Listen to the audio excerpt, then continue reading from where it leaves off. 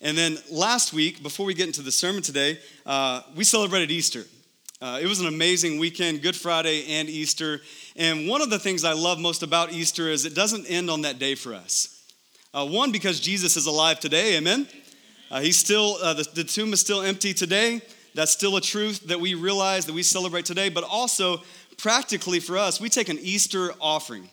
If you were here, you heard a lot about that. But here's what that means, is we give all the money that comes in on Easter away directly to another organization. This year, we did that to the International Voice of the Orphan. That's an organization in Uganda that specifically serves 41 orphans with special needs.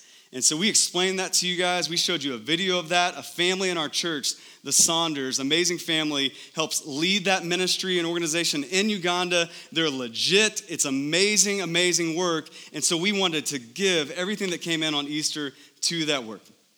Now, we've done this twice before as a church. We're only 3.5 years old, but I love that we've already done this twice. This was our third time to do this, and I kind of know what to expect. I kind of know the amount, the total that's going to come in on a Sunday like that, because I've seen it before a couple times. But God chose to adjust my expectations, to blow up my expectations, because the number that we received that I want to share with you is just amazing for our church. The total we received for the Easter offering last week was $6,418.43. I get a little emotional when I read that. I got emotional when I saw the text from our accountant, just because a 3.5-year-old church, to give $6,400 plus to an organization you learned about, some of you that day. We announced it the week before, but you don't listen to that. You don't read the emails, and you just saw that day there's a need, and we want to give to that. We say at our church, love moves. You see it on tote bags. You see it on T-shirts. And what I love about that Sunday is it's a way for us not just to say that, but to demonstrate that in a loud way, not just to us and here, but to Uganda, to our city, to the new people that came on Easter that think the church just wants my money. And we were able to say, no, we're going to give it all away. And you guys crushed it. So thank you. If you participated in this, thank you for your generosity. Thank you for putting on display, for living out what we put on the website. Right? Love moves. It moves our money. We give of our treasure every week because there's a greater treasure in Jesus Christ. Amen? And so that's what you guys got to be a part of. It's an amazing, amazing thing to celebrate. And so just thank you. Thank you for doing that. It's a huge, huge deal. Well, let's dive in. Colossians 1, 21 through 23. Molly did a good job. Get your Bibles out. Get your phone out. Get God's word in front of you. The power that comes from today is not in my words, but God's word. And so look along with us in that as we look at Colossians 1, 21 through 23. I know all of us probably have had the feeling at some point in life of an awkwardness that comes with conflict. Maybe with your spouse, maybe with a friend. There's a division that has taken place and there's a conflict. And because of that conflict, maybe you're a little bit more passive. You walk away now when you see that person. Maybe you're a little bit more confrontational.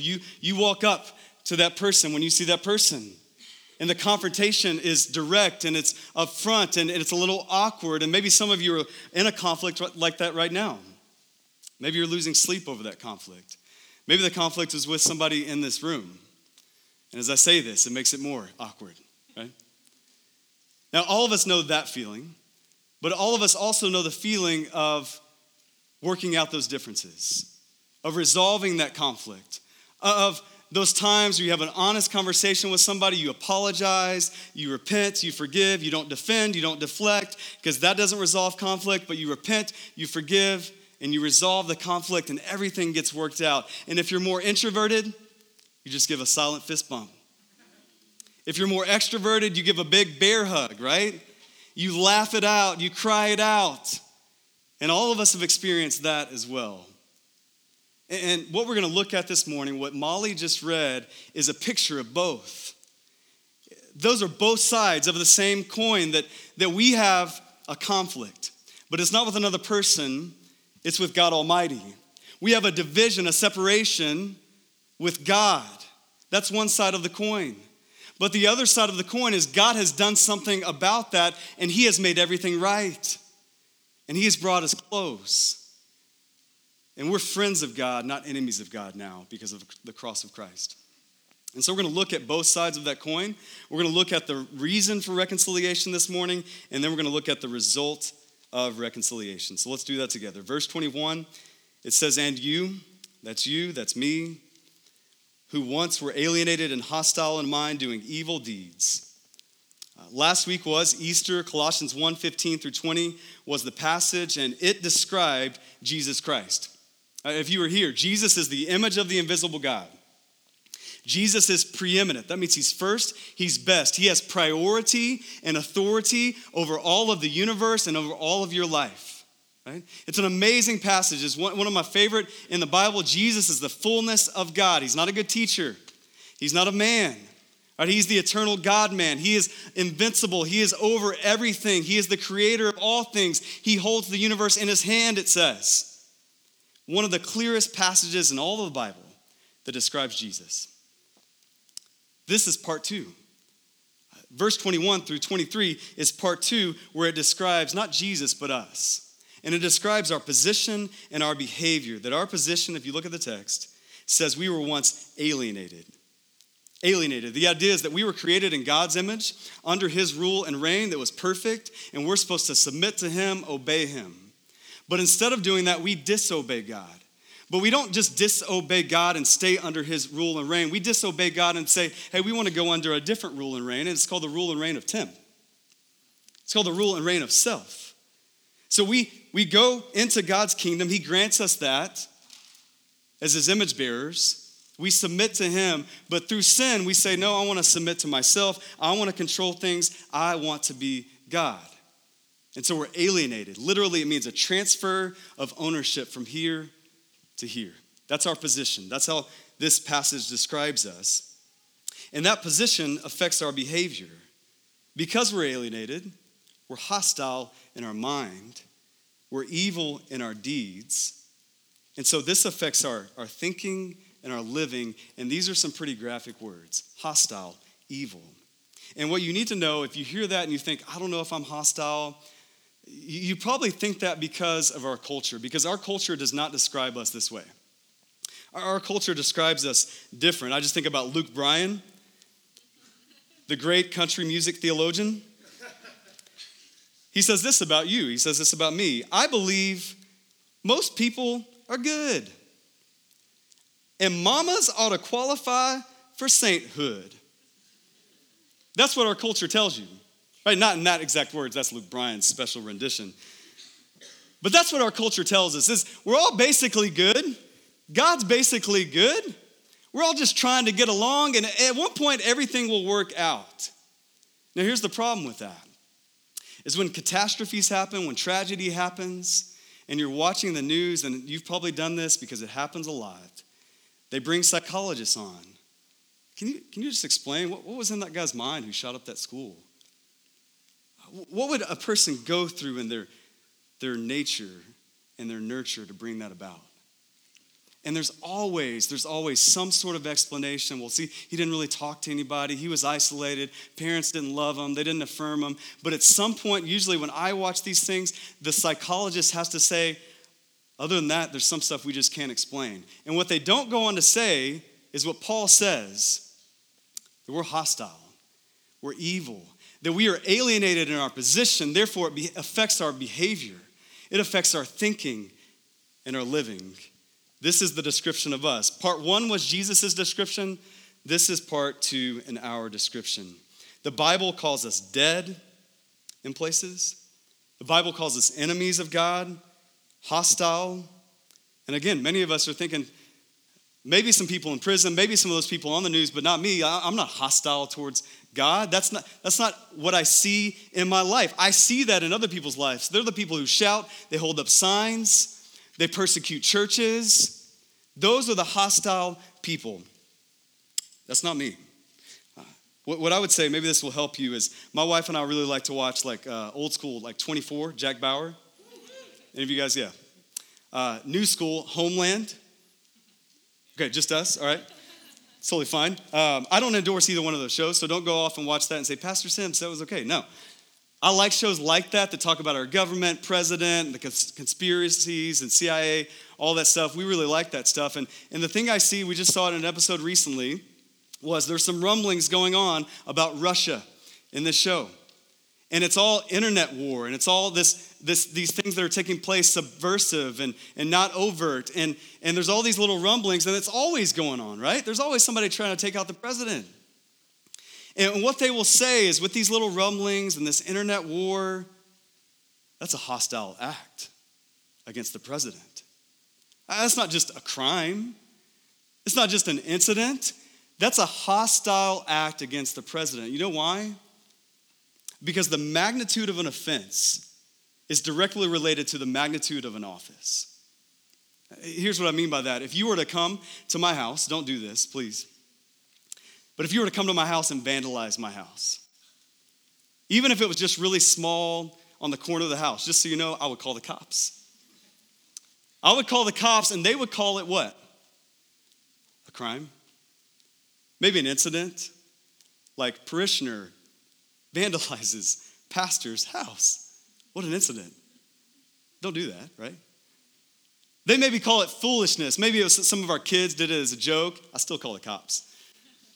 But they would call it an incident, a crime, or foolishness. Now, you vandalize the White House, it's a different story, right? That's not foolishness. That's a hostile act.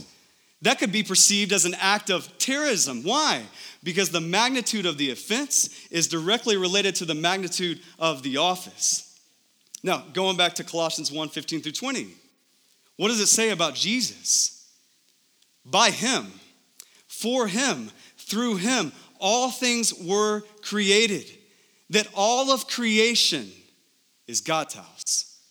And that when we sin, even the littlest lie, the littlest gossip, just the littlest greed, when we sin against God's creation, we sin against his house. And so it's not just a little incident. It's a separation. It's a condemnation because God is holy and we are sinful, and the magnitude of our offense against the holy and righteous and sovereign God and his office, they're directly related. So hostile? Yeah. Evil? Yes. Not just the people out there, the people in here. That when you lust after another woman, that's God's creation. Created in his image. You're sinning against God's creation. You're sinning against his house. When you gossip and you say, well, I just got to speak my mind. I'm a loud person, right? No. You're sinning against the house of God.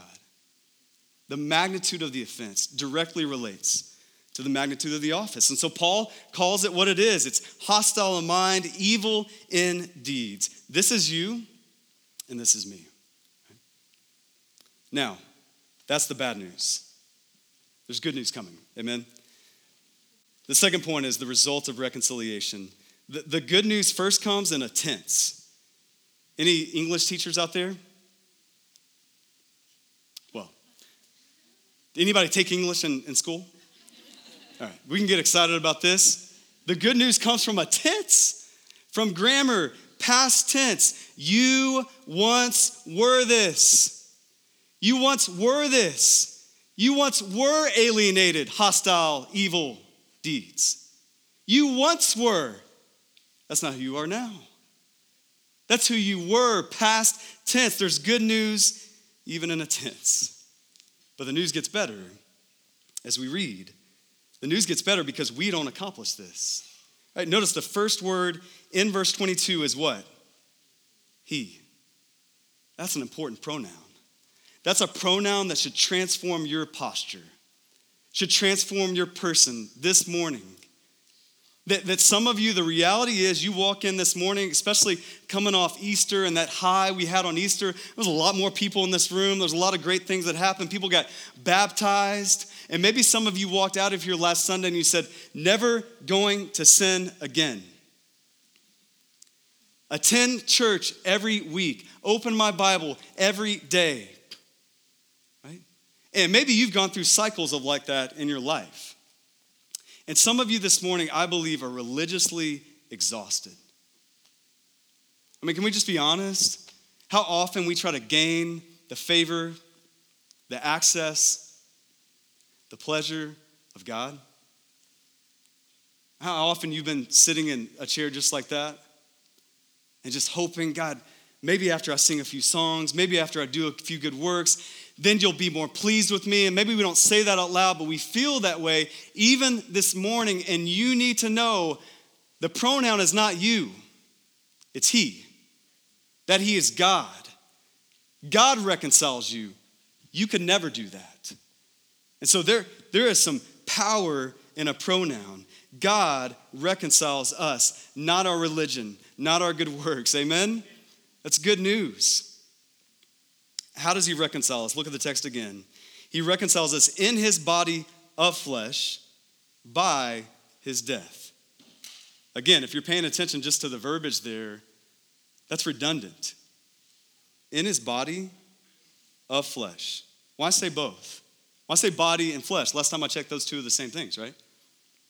Well, Paul is pointing out this grievous sin, this hostile mind, these evil deeds, that it takes a real body on a real cross, a real flesh, skin that we talked about that was torn on Good Friday, from top to bottom, torn in two. Paul is making it clear that God does this, and the way he does this is through the cross of Jesus Christ. It's not a cute story. It's a real event in history that happened.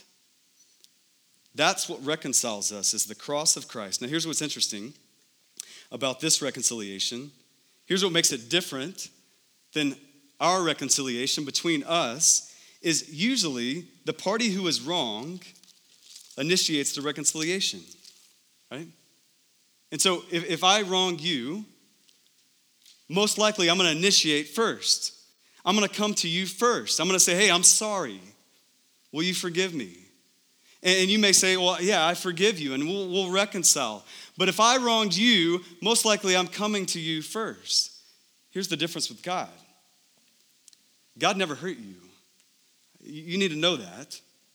God's never wronged you, ever. God loves you. God cares for you. And yet, who initiates? God. Right? The party who didn't do anything wrong, the party who is perfect, the party who loves you, the party who cares for you, the party who has a plan for your life, we wrong him, yet he initiates with us. He extends first. What is love? It's that God first loved us. Not that we love him. 1 John. God first loves. God first extends. God first initiates. God first sends his son Jesus to reconcile us before him.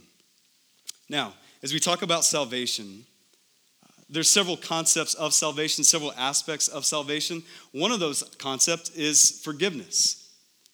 The idea, the powerful idea that all of our sin, past, present, and future, has been canceled, has been forgiven by Jesus through the cross. Right? And I think for a lot of us, we've heard that word a lot. We'll say a lot, I'm forgiven. If I confess, I receive forgiveness. And a lot of us, we can wrap our minds around forgiveness. And so I know, even as I say that today, if you've trusted in Jesus, all of your sins are forgiven. You might say, well, Tim, yeah, I know that. I can kind of wrap my hands around the concept of forgiveness, right? Here's how I think about it with my kids. I know this is going to shock you, but they offend one another. They hurt one another. I know it shocked me the first time I saw it too, but it happens. And what happens when they do that, when they hurt one another, we'll do the typical thing like, I'm sorry. Over here, I forgive you. And they kind of mean mug. I'm sorry. I forgive you. But then they kind of stay far away, don't they? Don't they? Yeah. They don't play together for a little while, right? And so here's what, as parents, we do, as loving parents. We make them hug it out. We say, no. You don't just say, I forgive you, a mean mug from across the way. No, you go over, you wrap your arms around your little brother, or vice versa. You wrap your arms around them, we make them hug for 20 seconds. Because by the end of that 20 seconds, it never fails. They're giggling, they're laughing, and then they start playing together again. You see, here's what I want you to wrap your mind around this morning. Don't miss this morning, is that when God reconciles you through the cross of Christ, he doesn't just not hold things against you from afar. Right? He doesn't leave a barrier in between you and him and say, hey, you know what? I mean, you did a lot of bad things. You were hostile in mind. You were evil in your deeds. But just stay over there. I forgive you.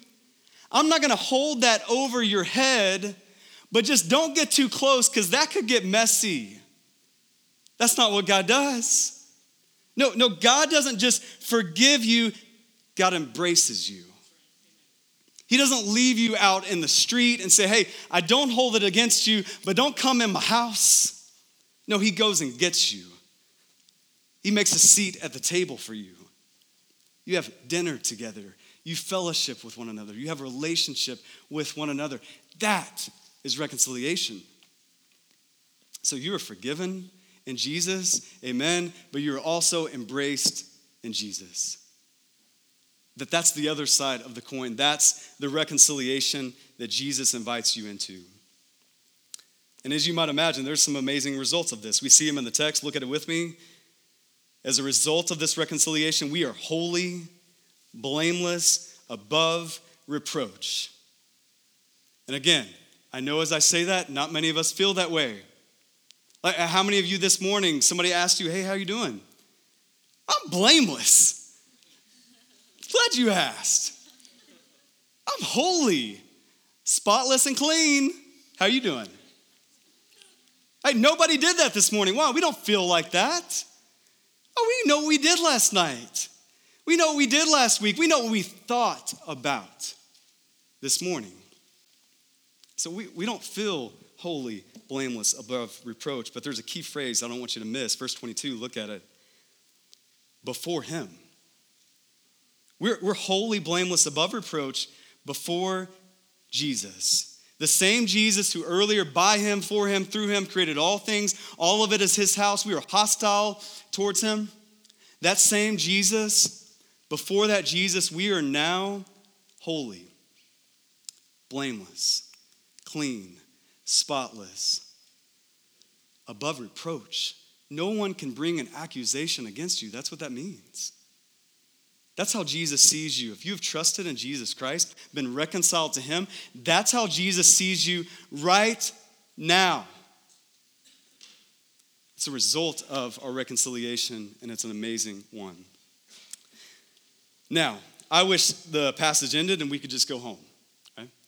Verse 22, I would have stopped there. Paul did not. Verse 23, let's look at that. He says, if indeed,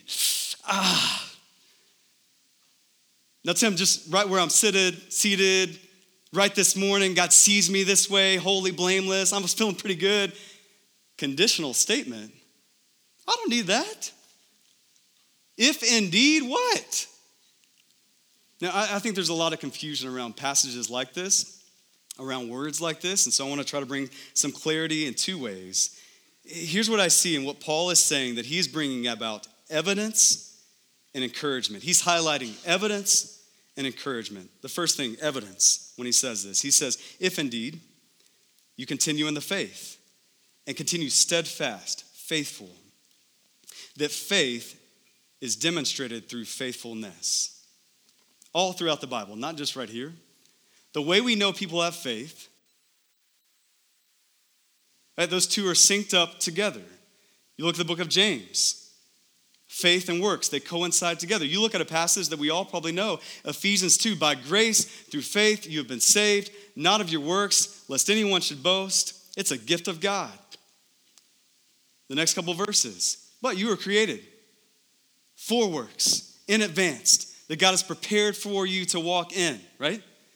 You need to see both sides of that. This is a concept throughout all of Scripture, that faith is demonstrated through faithfulness. And so if I can help you with this a little bit, it's like when I got married. My wedding day was beautiful. We'd been running It was amazing. We got dressed up. We were younger. It was an amazing day. The reception, I wish you could have been there. It was amazing. My wife's Indian. We had a full Indian meal. We had, I don't even know if you're going to know what this means, but I'm going to teach you today. We had, for the music in our wedding, was Punjabi Indian music mixed with Eminem. It's as glorious as it sounds. All right, we walked in, it was like a club. They had candles lit because the lights had actually went out. And we walked in and it was just like a club. And we were untwisting the light bulbs, right? And putting them back in. That's an Indian dance. Just taught you that today. Try that out later with your wife. I mean, it was a blast. Our reception, our wedding day was phenomenal. But you know how you know that I'm married to my wife? It's not that day.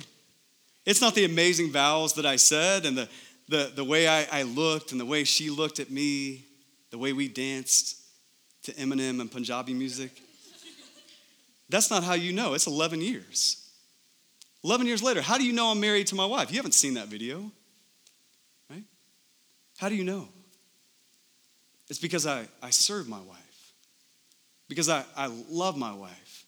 I sacrifice for my wife. That you don't know I'm married to my wife, faithful, loving toward my wife because of that day. You know it because of the last day. That 11 years in, that 40 years in, if God gives us that I sacrifice, I show her I love her. Right? That faith is demonstrated in faithfulness, that love moves. It's expressed through declaration, through demonstration, through endurance over the course of time. If you're married, that's what marriage is. Now, that's a covenant of marriage. This is a covenant between us and God. It works the same way.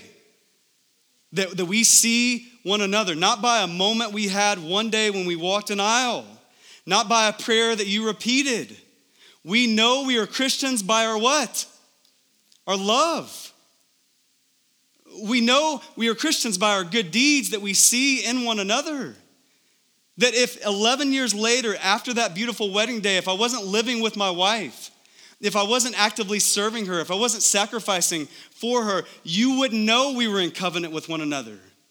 That the way you know you have faith in God is through your faithfulness to Him over the course of a lifetime. And so there is evidence that Paul is getting at of this reconciliation, that it's faithfulness, it's endurance. And so listen, just an honest moment this morning. If you have always thought, well, I'm a Christian because my parents are, or because I recited a prayer at camp, or because I go to church and I do these good things, or I listen to K-Love. That's not what makes you a Christian. Placing your faith in Jesus Christ, His life, His death, His resurrection. Placing your faith in that, committing to follow Him all the days of your life. That's what makes you a Christian. And we see that as we love one another, not perfectly, but as we demonstrate God's goodness through our good works. And so Paul is getting at, this is an evidence of reconciliation, but it's not just an evidence, it's an encouragement. How do I know? It's right in the text. Verse 23, look at it with me. It says, don't shift from something. What are we not supposed to shift from? It says, not shifting from the hope of the gospel. What's the gospel? It's the good news that Jesus Christ lived a life, a sinless life in your place for your sin, died a death on your behalf, rose again, conquering victoriously sin, Satan, death, and the grave. That's the gospel of Jesus Christ. Ephesians 2 again says it like this: by grace through faith you have been saved. It's a gift of God. Philippians 1 says, he who began a good work in you will finish it to completion. That's the gospel. So Paul says, if indeed, don't shift from the hope of the gospel. And so did Paul, who, by the way, wrote those other texts I just quoted, Ephesians 2, Philippians 1, Paul wrote that. Paul writes this. Did Paul all of a sudden, for the Colossians specifically, think, I'm going to scare these guys? A little too much love, a little too much grace. Let's put some fear in these guys. No. Did Paul switch from a grace-based salvation to a works-based salvation? Did Paul switch from a relationship to a religion? No. Paul's trying to scare you But it's not into religion. It's out of religion. That's why he says specifically, don't shift away from this hope in the gospel, in the grace that saved you unconditionally. Don't shift from that. That will help you endure. That will help you be faithful. And so what do we do with this? How do we remain faithful? We're going to talk more about that next week, so come back for that. But I would just say this. We all have a story, if you've placed your faith in Jesus, of reconciliation. You have a story of you once were this, now you're this. Your past condition was this, your present reality is this. And you once were alienated, hostile, now you've been reconciled. You all have a story of that. A personal story of what God's done. Last week we saw some baptisms, and our kids that got baptized, they wrote out a little letter of that story. Right? We had a guy come down in the moment. He shared with counselors back there. He trusted in Jesus right on the spot, and he shared his story of reconciliation with me after the service. You have a story if you've trusted in Christ. You have been reconciled to God. What's your story? Could you write it out? That's the homework for this week. I want you to go home today, this week, a paragraph, a few sentences, a page, and I want you to write out your story of reconciliation. Have you ever done that? Have you ever just chronicled, God, I once was this, but now by your grace I'm this? Here's why you need to do that. Because some of you may get a pen and paper, and maybe you can't think of anything. Maybe you think about a prayer you prayed, an aisle you walked, but if you're honest, you can't really think of your personal story of reconciliation. And that may be God's grace to you in this moment to say, you're not reconciled. But you can be today. You can start your story today. God can start your story today. And you can put your trust, your faith in the person and work of Jesus Christ and be reconciled for the first time. Maybe you sit down and you do have some things to say and you do have some things to write out and you do remember, hey man, when I was in college or when I was in high school, man, I was hostile. When I was married, before I was married, I was hostile, I was evil. I can see that, I can write it out, and that's going to be painful. But then you can flip to the other side of the coin and say, God's grace invaded my life. His love, his unconditional love, overwhelming love invaded my life, and I turned from that sin and hostility. And I turned from God in friendship, and he didn't just forgive me, he embraced me. And you could write that out, and you can be assured, affirmed in your reconciliation before God. And so let's write that out together this week, today, with your spouse, with a friend. Write that out together and see this beautiful reconciliation take place in our lives. I'm going to invite the band up now. We're going to respond to this truth. We're going to respond in a couple ways. We're going to receive an offering. We're going to give generously, just like we did last Sunday, giving our treasure for a greater treasure in Jesus Christ.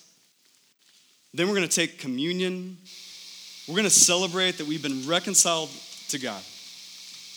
Not because of us. As we take the bread, as we dip it in the juice or the wine, we're celebrating that the blood of Jesus, the body of Jesus, completely absorbed the wrath of God, completely displayed the love of God on our behalf. And so if you know Jesus, we'd invite you to come in a moment and participate in that. Let's pray together. Father in heaven, I thank you for the reconciliation that we have in Jesus. I thank you that you spell it out, that just in 3 verses, there's so much profound truth of what you have accomplished in the lives of the men and women in this room because of Jesus. I thank you that you do that so we can be assured, so we can be affirmed, so we can write out our story and celebrate and adore you because of our story of reconciliation. God, I pray that in this moment, that if we just realize we don't have one, God, that these men and women would stop listening to me, start talking to you, and give their life to you and be reconciled for the first time. And God, I pray for the men and women that do have that story and can start thinking of ways to write it out, that they would start singing about it, that they would start declaring it and celebrating it even as we sing this morning. Collectively, we would rejoice in the great reconciliation provided through Jesus Christ on the cross for us. We pray that in the name of Jesus. Amen.